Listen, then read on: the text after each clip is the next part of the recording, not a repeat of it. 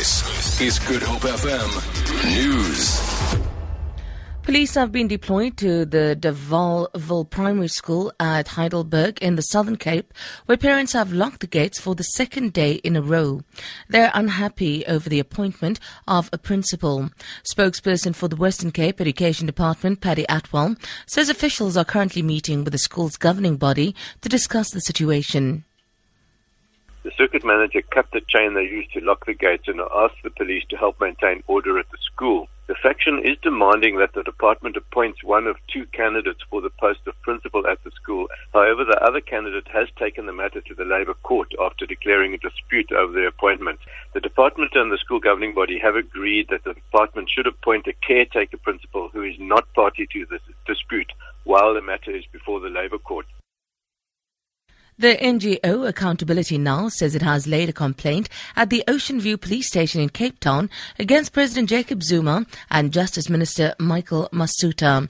Director Paul Hoffman says the complaint deals with the alleged 17 million rand payout for former National Director of Public Prosecution, Mxolisi Nxasana.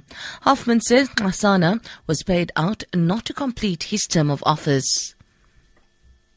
We've studied the terms of the settlement agreement that was entered into between him and the President and the Minister of Justice.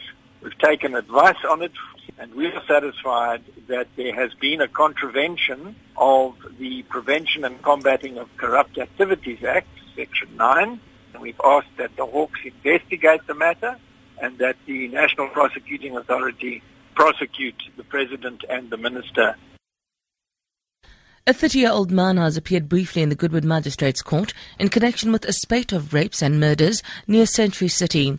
He was arrested in January after the bodies of several women were found in shallow graves near the train station. The case has been postponed until the 18th of September for further investigation.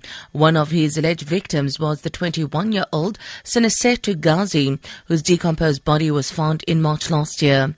Her mother, Nuloto, says she's struggling to cope.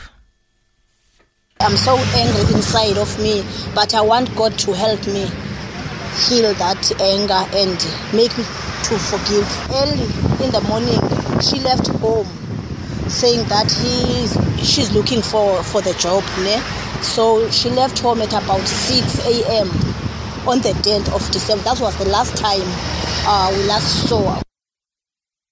More than 9,000 cell phones have been confiscated from motorists in Cape Town since the traffic bylaw was introduced in 2012. Mayoral Committee Member for Safety and Security in the City of Cape Town, J.P. Smith, says the numbers are staggering. He says 9,400 cell phones were impounded by the end of last month, which is an annual average of 3,000. Smith says about 4,000 motorists have reclaimed their phones. He's appealed to motorists to adhere to traffic laws. For Good Hope FM News, I'm Sandra Rosenberg.